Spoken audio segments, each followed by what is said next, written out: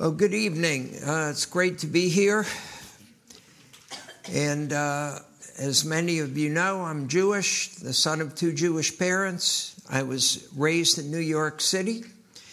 And I want to talk with you about a few things tonight. Of course, we're meeting here right now because of what happened on October 7th in Israel. I want to talk with you about several things. One is the root cause of anti-Semitism. Another is the root cause for the Jewish people's resistance to believing in Jesus. A third thing is about whether the law of Moses applies to Jewish people today. And lastly, I want to say something about the future for the Jewish people as a nation and the future of individual Jewish people today. David spoke about this already. I'm going to just mention it again briefly. It's so important that it doesn't hurt to go over it twice. Remember how in the Garden of Eden, the Lord gave Adam one commandment. The Lord said to Adam, "You may eat of any plant or tree in the garden, except for the tree of the knowledge of good and evil. In the day that you eat of it, you will surely die." Now, Adam communicated this knowledge to Eve. Eve was tricked by the serpent, who was inhabited by the devil, Satan, and Eve ate of the fruit and shared it with Adam, who also ate. Right then, sin entered the human race, the entire human race, and with sin came death. Everything changed, and everything was corrupted. Right then, as Pastor David told us, God spoke to the serpent, to Satan, and he said this, "I will put enmity between you and the woman, and between your seed and her seed. He shall crush your head, and you shall bruise his heel." The seed of the woman was and is the deliverer. He is the Messiah. And this prophecy makes it clear that one day the Messiah will crush the head of the enemy of humanity, Satan. That will be the end of him. As the story unfolds through Scripture, we are told that God chose Abraham, as Pastor David told us, and his physical descendants, including the 12 tribes of Israel, the head of those 12 tribes, Jacob's sons. He chose them to be a special people. And we are told that the Messiah would come from the tribe of Judah and from King David. As the enemy learned that the Messiah was to come through the Jewish people, the enemy first tried to prevent the Messiah from coming into the world through the attempted killing of all Jewish babies in ancient Egypt. He was unsuccessful, however. Moses was born and survived to lead his people out of Egypt as a nation. Later, the evil Haman in Persia tried to annihilate all the Jewish people, and he also failed. This is celebrated today in the festival of Purim, which Jewish people celebrate. Later yet, in about 175 BC, a Syrian king named Antiochus Epiphanes is how he is referred to. He tried to destroy all the Jewish people, and he committed something called the abomination of desolation in the temple. If you want to read about that, you can go to the apocryphal books, which are available either on the internet or in certain Bibles, such as the New Revised Standard Version. And you could read in 1 Maccabees what happened. Antioch about the abomination of desolation, because that was in the past, but we're going to see that again in the future. More about that in a minute. Antiochus Epiphanes also failed, and the victory of the Jewish people over Antiochus is celebrated in the festival of Hanukkah. And there were many more attempts, all which failed. So the Messiah came. He was born of the Virgin, Mary, a direct descendant of King David, which is why they referred to him, and still do, as Messiah, the son of David. He was born in Bethlehem, and he was crucified in about 33 A.D. The Messiah was born to die, to be the ultimate blood sacrifice for his people and for all people, that whoever would accept him would never die, but would have eternal life. He fulfilled the law of Moses by obeying it completely. And he promised that one day he would return, and then Satan's head would be crushed. The Messiah was and is Yeshua of Nazareth, or Jesus of Nazareth.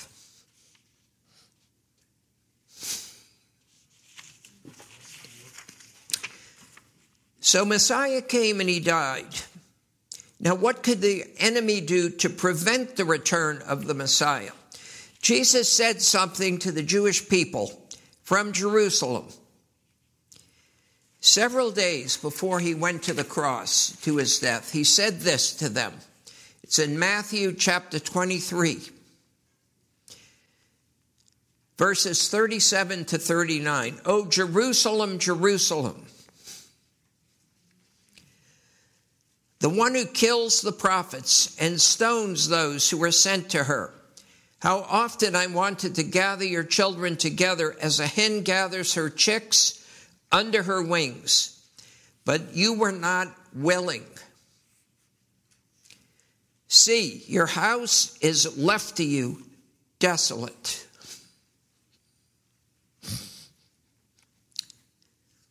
For I say to you, you shall see me no more till you say, blessed is he who comes in the name of the Lord."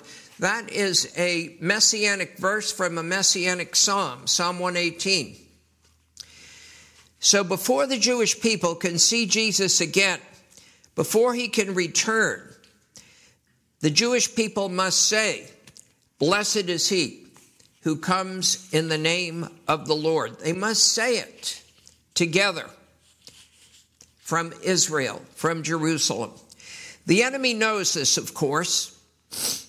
Many people say, you know, the enemy knows the Bible better than we do. And although that's true, he didn't need to know the Bible to know what I'm telling you tonight. He was there. Since that time, ever since the cross, he has been systematically trying to totally annihilate the Jewish people, so that there would not be even one single Jew who could say, blessed is he who comes in the name of the Lord. This is the root cause of anti-Semitism, folks. This has been brought into reality through many literal attempts to kill the Jews. Hitler's Holocaust is a major example of this, and all the wars against Israel since 1948. Up to and including the massacre by Hamas on October 7th. These are examples caused by Satan trying to fulfill his strategy of the total annihilation of the Jewish people. He has not succeeded, and as Pastor David told us, he will never succeed. We hear today of a new anti-Semitism. What is that? The person or people who practice this so-called new anti-Semitism say something like this: we hate Israel. Although I'm not crazy about the Jewish people, I wish them no harm, except for the ones in Israel, because their country is oppressing the Palestinians and stealing their land. The Jews have no right to Israel, and they are practicing apartheid. What Hamas did is understandable. There are people who say this today, including members of the church and pastors. Folks, I believe that Satan has goals, strategies, and tactics. I believe that his main goals are to be like God or even above God, and to seek revenge against God for throwing him out of heaven, and to prevent the Messiah's return. That's another major goal, so that Satan's head won't be crushed. And Satan has strategies. A major strategy is to destroy Israel and all the Jewish people for reasons we just discussed. And the October 7th massacre was Satan's latest tactic in Israel. I don't think that Satan's goals and strategies change much over time, but his tactics constantly change. So now he's encouraging people to believe in the, quote, new anti-Semitism, which I just mentioned, which is utter nonsense. But this is another tactic. And he is relentless, Satan. When one tactic is defeated, he comes up with 3 more. We must fight him with all our strength. But this is a spiritual battle. We wrestle not against flesh and blood, as Ephesians 6 tells us, and only the Messiah, Yeshua, Jesus, can bring the final victory, and he will. Now, the second thing I want to talk about is, what is the root cause for Jewish people's resistance to believe in Jesus? The cause is supernatural. Let me read you 2 scripture verses from the Apostle Paul's letter to the Romans in the New Testament, chapter 11, verses 25 and 26. For I do not desire, brethren, that you should be ignorant of this mystery, lest you should be wise in your own opinion, that blindness in part has happened to Israel until the full number, the fullness, meaning the full number of the Gentiles has come in. And so all Israel will be saved.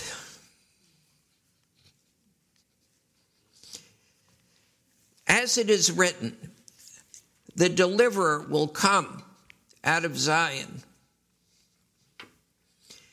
and he will turn away ungodliness from Jacob. That's Yeshua, folks. He's the deliverer. Folks, that is the reason for the resistance. It's spiritual blindness. It's a partial spiritual blindness. A better translation would be temporary blindness. It is temporary, and it has happened to the entire nation, except for a small number of people, the remnant. Not because they're any better than other Jews. I don't know why. God chose them. He chose me. Why has God done this? So that the full number of Gentiles to be saved will be saved. When this full number of Gentiles is saved through the Messiah, then and only then will the entire nation of Israel be saved, all at once. The Apostle Paul referred to it as a mystery, something that only God could reveal to people. That's what is meant here by mystery. When the entire nation of Israel is saved all at once, it will be like life from the dead, the Bible tells us. But please be very much aware that Satan is quite interested in killing Gentiles too, although they are not as high a priority for him right now as killing Jews is. If the Jewish people as a nation had accepted Yeshua when he first came, What might have happened? Well, it's speculation. We don't know, of course, but this might have happened. If they accepted him when he first came, he would have died then to pay the price for sin, and he would have set up his millennial kingdom, and perhaps the great mass of non-Jewish people would never have been saved. Now, this was never God's plan. Let me read you another 2 verses. Romans chapter 11, 28 to 29. Concerning the gospel, they are enemies for your sake. That's why. But concerning the election, they are beloved for the sake of the fathers, Abraham, Isaac, Jacob, and others. For the gifts and the calling of God are irrevocable. These verses explain why Gentile people are spiritually indebted to the Jewish people.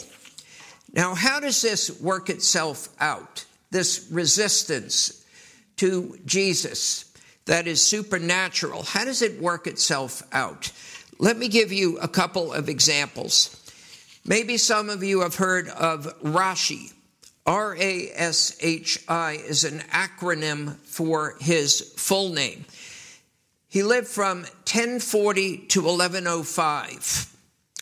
A very famous French rabbi, revered by many Orthodox Jews today, including members of Chabad, the Lubavitch sect, Hasidim, one sect of Hasidim. He proclaimed that the famous Isaiah passage, 52:13 to 53:12, describes a suffering servant. Yes, it describes a suffering servant, all right, but according to Rashi, not the Messiah. I think I'm not going to take the time to read that whole passage to you now. Time is limited, but I think that many of you know it. And if you don't, it's Isaiah 53. Start with 52.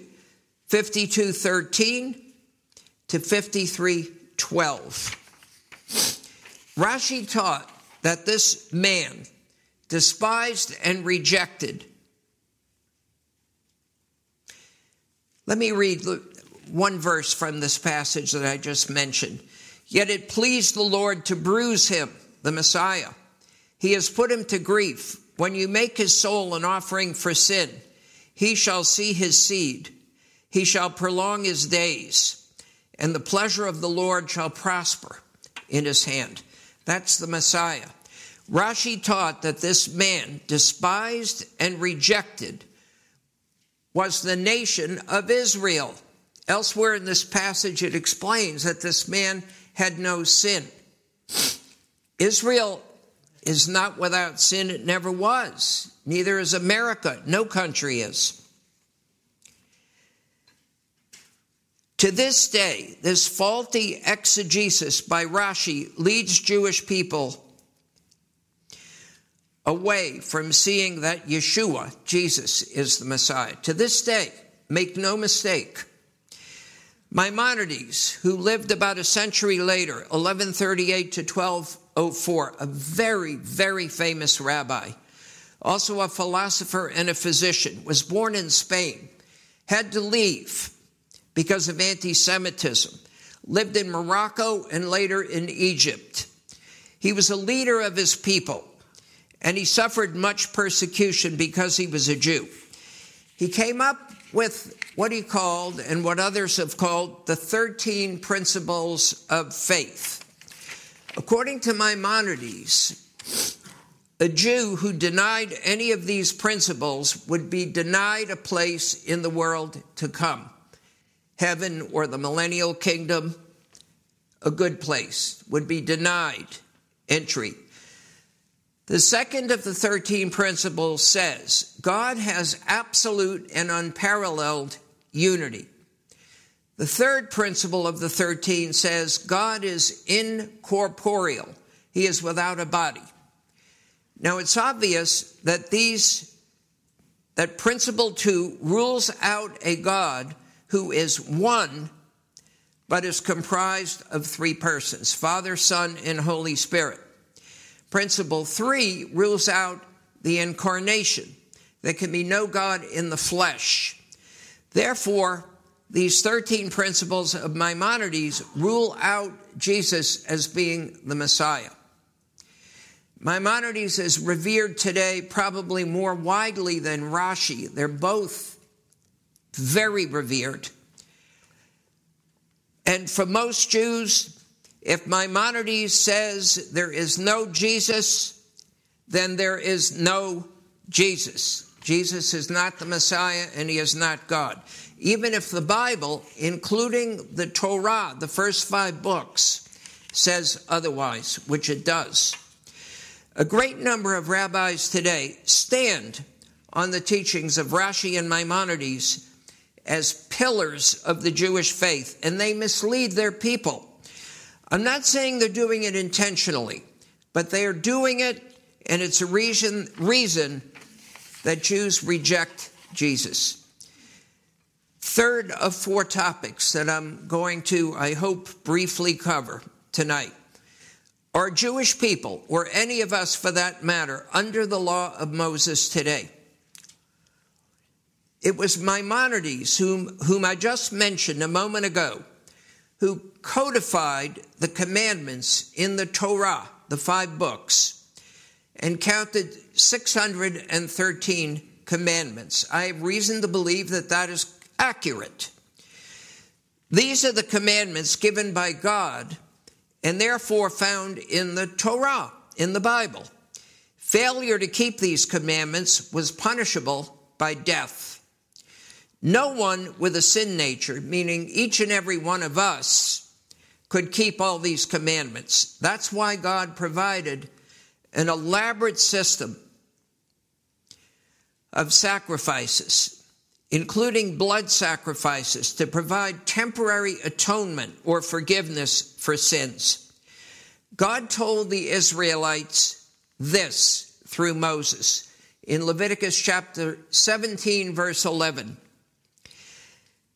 For the life of the flesh is in the blood, and I have given it to you upon the altar to make atonement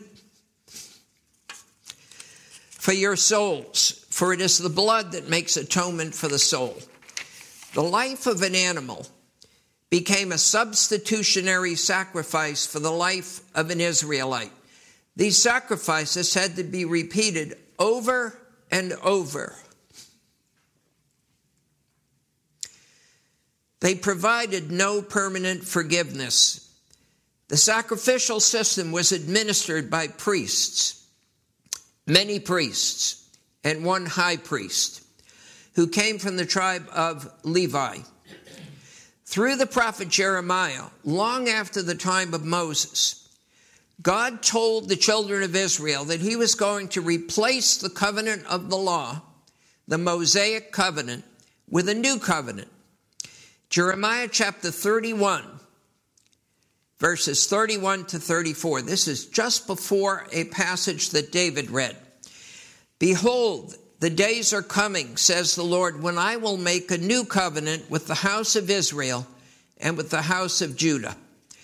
Not according to the covenant that I made with their fathers in the day that I took them by the hand to lead them out of the land of Egypt, my covenant which they broke, though I was a husband to them, says the Lord. But this is the covenant that I will make with the house of Israel after those days, says the Lord. I will put my law in their minds and write it on their hearts. And I will be their God, and they shall be my people. No more shall every man teach his neighbor and every man his brother, saying, know the Lord. For they shall all know me, from the least of them to the greatest of them, says the Lord, Yahweh. For I will forgive their iniquity, and their sin I will remember no more. This is future, folks. This word from Jeremiah was a prophecy of a future covenant to replace the covenant that the people continually broke. They couldn't keep that covenant. Nobody could. This new covenant would require a blood sacrifice, however. A blood sacrifice that was perfect, unlike the blood from an animal. A new priesthood would be required. There would be one priest, and he would be from the tribe of Judah, not the tribe of Levi. In fact, this priest would also himself be the sacrifice. This sacrifice was Jesus, Yeshua, God in the flesh, and his sacrifice on the cross was enough to pay the debt for every sin that would ever be committed, or that ever was committed, past, present, and future. Yeshua, the Messiah, God himself in the flesh, and his sacrifice was and is the basis of the new covenant.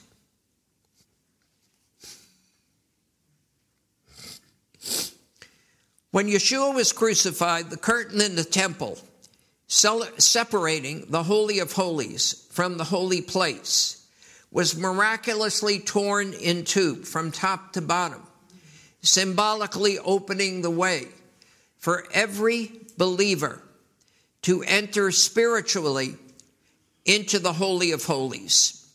Several decades later, in 70 AD, the temple was destroyed. Never again could a God-ordained animal sacrifice be made. Never again. God requires that his people worship him through the new covenant. He loves his chosen people, the Jewish people, but he wants them to come to salvation through the new covenant, through Jesus, the only way. God restates the new covenant in the New Testament in Hebrews exactly as he did in Jeremiah, verbatim. Now, what I'm going to say now is super important and very hard to grasp, especially for a Jewish person. Please listen to me. The law of Moses shows us God's character, and that's a very valuable thing. And the law is Scripture. And all Scripture is profitable and worthwhile. The law is good, as the Apostle Paul said. But the law of Moses cannot provide salvation. It never could. It could if someone could obey every one of the 613 commandments. But nobody can. Yeshua did. No one else. That's how we can say why he said, I fulfilled the law. But folks, today, Jewish or non-Jewish, the law is no longer your master. And the new covenant does provide salvation. The new covenant has replaced the covenant of the law. And with the new covenant, there must be a new priesthood. That priesthood consists of only one priest, Yeshua, Jesus. He is our high priest now. How does a person access the benefits of this covenant permanently? You place your faith in Jesus, in Yeshua, as your Lord and Savior, and you follow him all the days of your life. He will make you a new creation by filling you with the Holy Spirit, who will help you to keep the new covenant. And if you are a Jew, you will still be Jewish, just as Jewish as you ever were, maybe more so.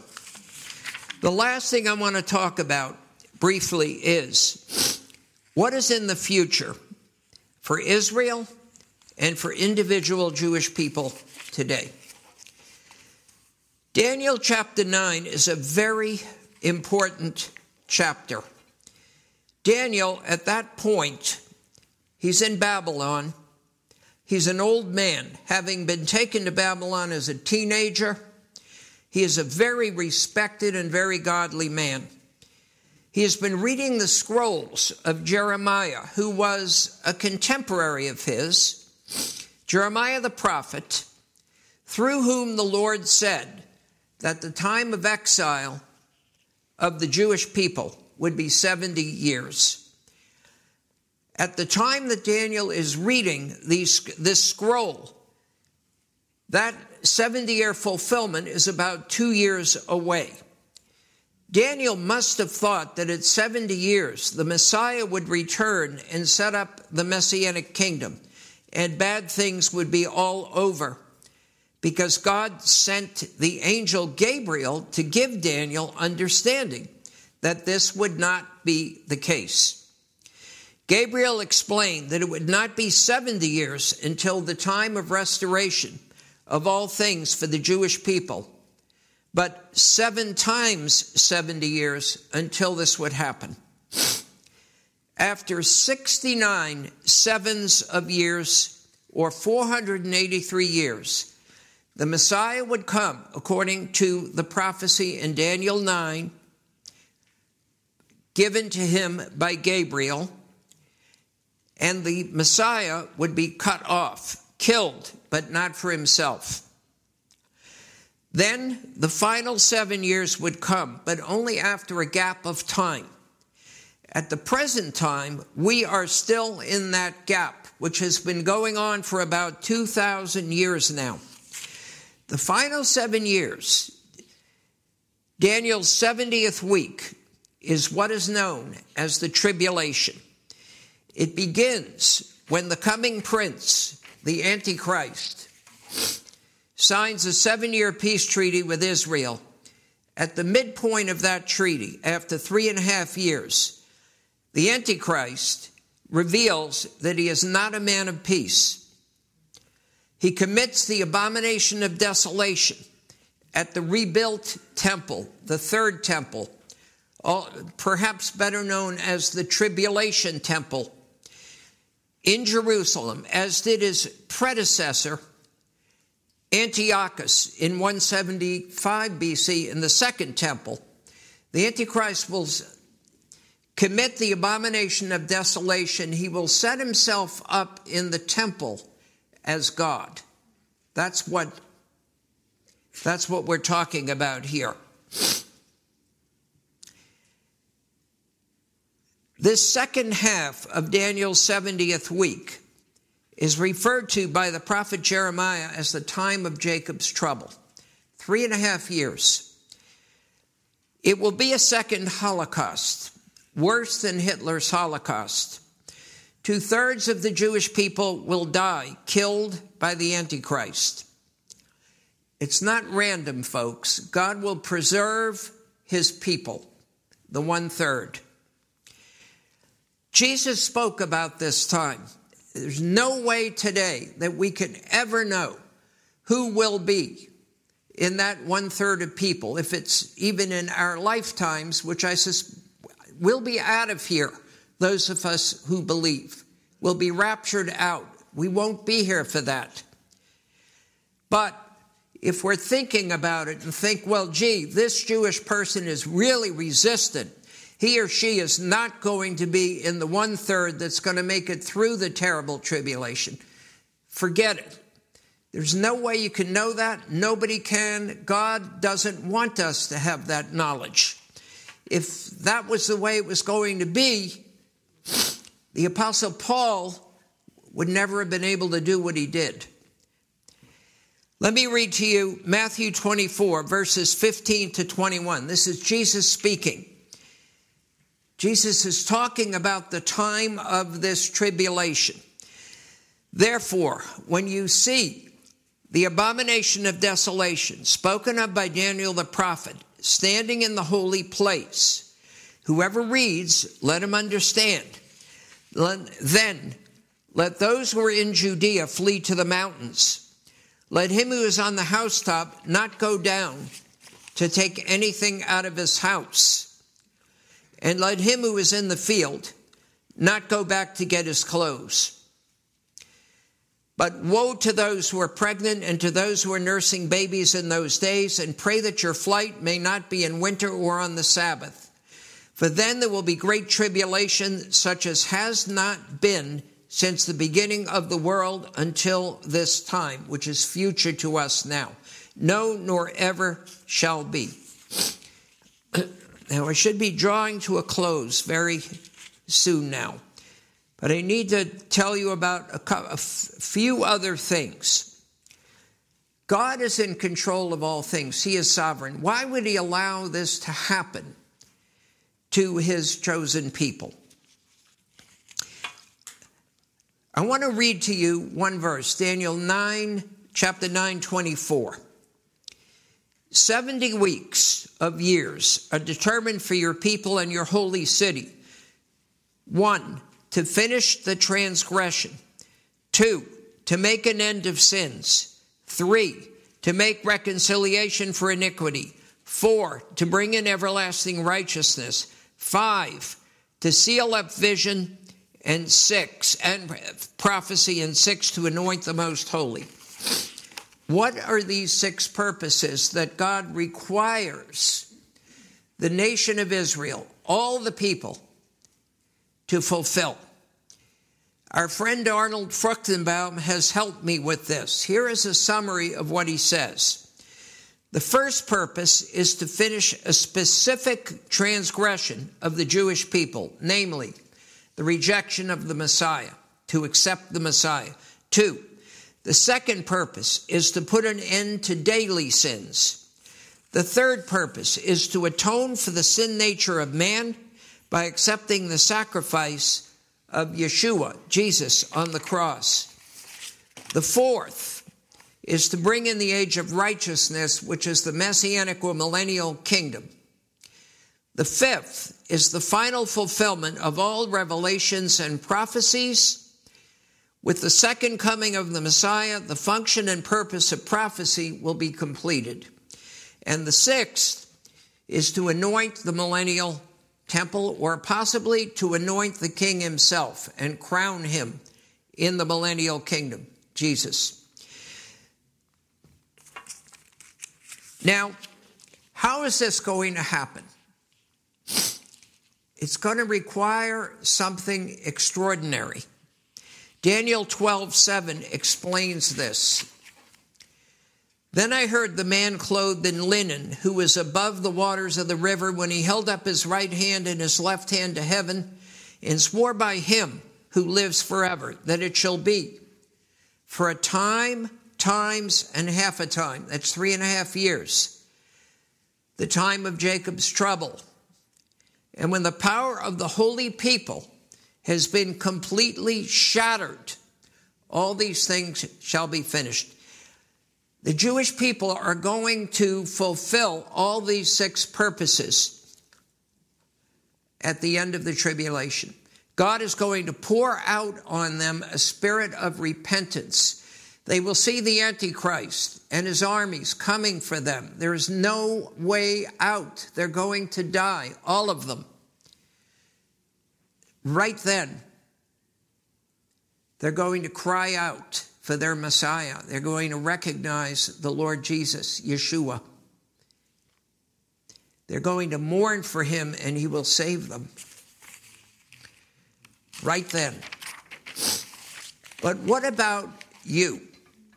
Whether you're Jewish or not, what can you do now? What can you do for yourself? You can accept the Lord Jesus as your Lord and Messiah, your personal God, now. You will be born again. You will never enter the 7-year tribulation or the second half of it, the time of Jacob's trouble. Now, what about those of you who have relatives, loved ones, dear friends who were massacred or kidnapped in the recent massacre in Israel? And you might say, well, what about them? I want to remind you of something in the book of Job. You may remember in the book of Job that Job was a completely righteous man, as righteous as any of us can be. We all have a sin nature, had a sin nature, and we still sin. God allowed Satan to kill all of Job's children take away all his possessions, curse him with a terrible illness. It was a series of terrible blows. Job never lost his faith in God. He complained plenty, and he criticized God, but he never lost his faith. Then after a period of time, God spoke with Job, and Job remembered just how great God is. And Job said this, "Therefore I abhor myself and repent in dust and ashes." And the Lord blessed Job. Job 42, 12-13. Now the Lord blessed the latter days of Job more than his beginning. For he had 14,000 sheep, 6,000 camels, 1,000 yoke of oxen, 1,000 female donkeys, and he also had 7 sons and 3 daughters. Well, Job had 7 sons and 3 daughters before they were killed. So somebody is going to say, well, that's just great. God allowed all of Job's children to be killed, and he replaced them with other children. Does God think that's righteous? Folks, God is always righteous. We don't always get to see that, but we have to believe it. And God loved Job and his children, and he loves you. So whatever happens to you or your loved ones, have faith in God and believe that he will make everything right in the end, because he will. Thank you.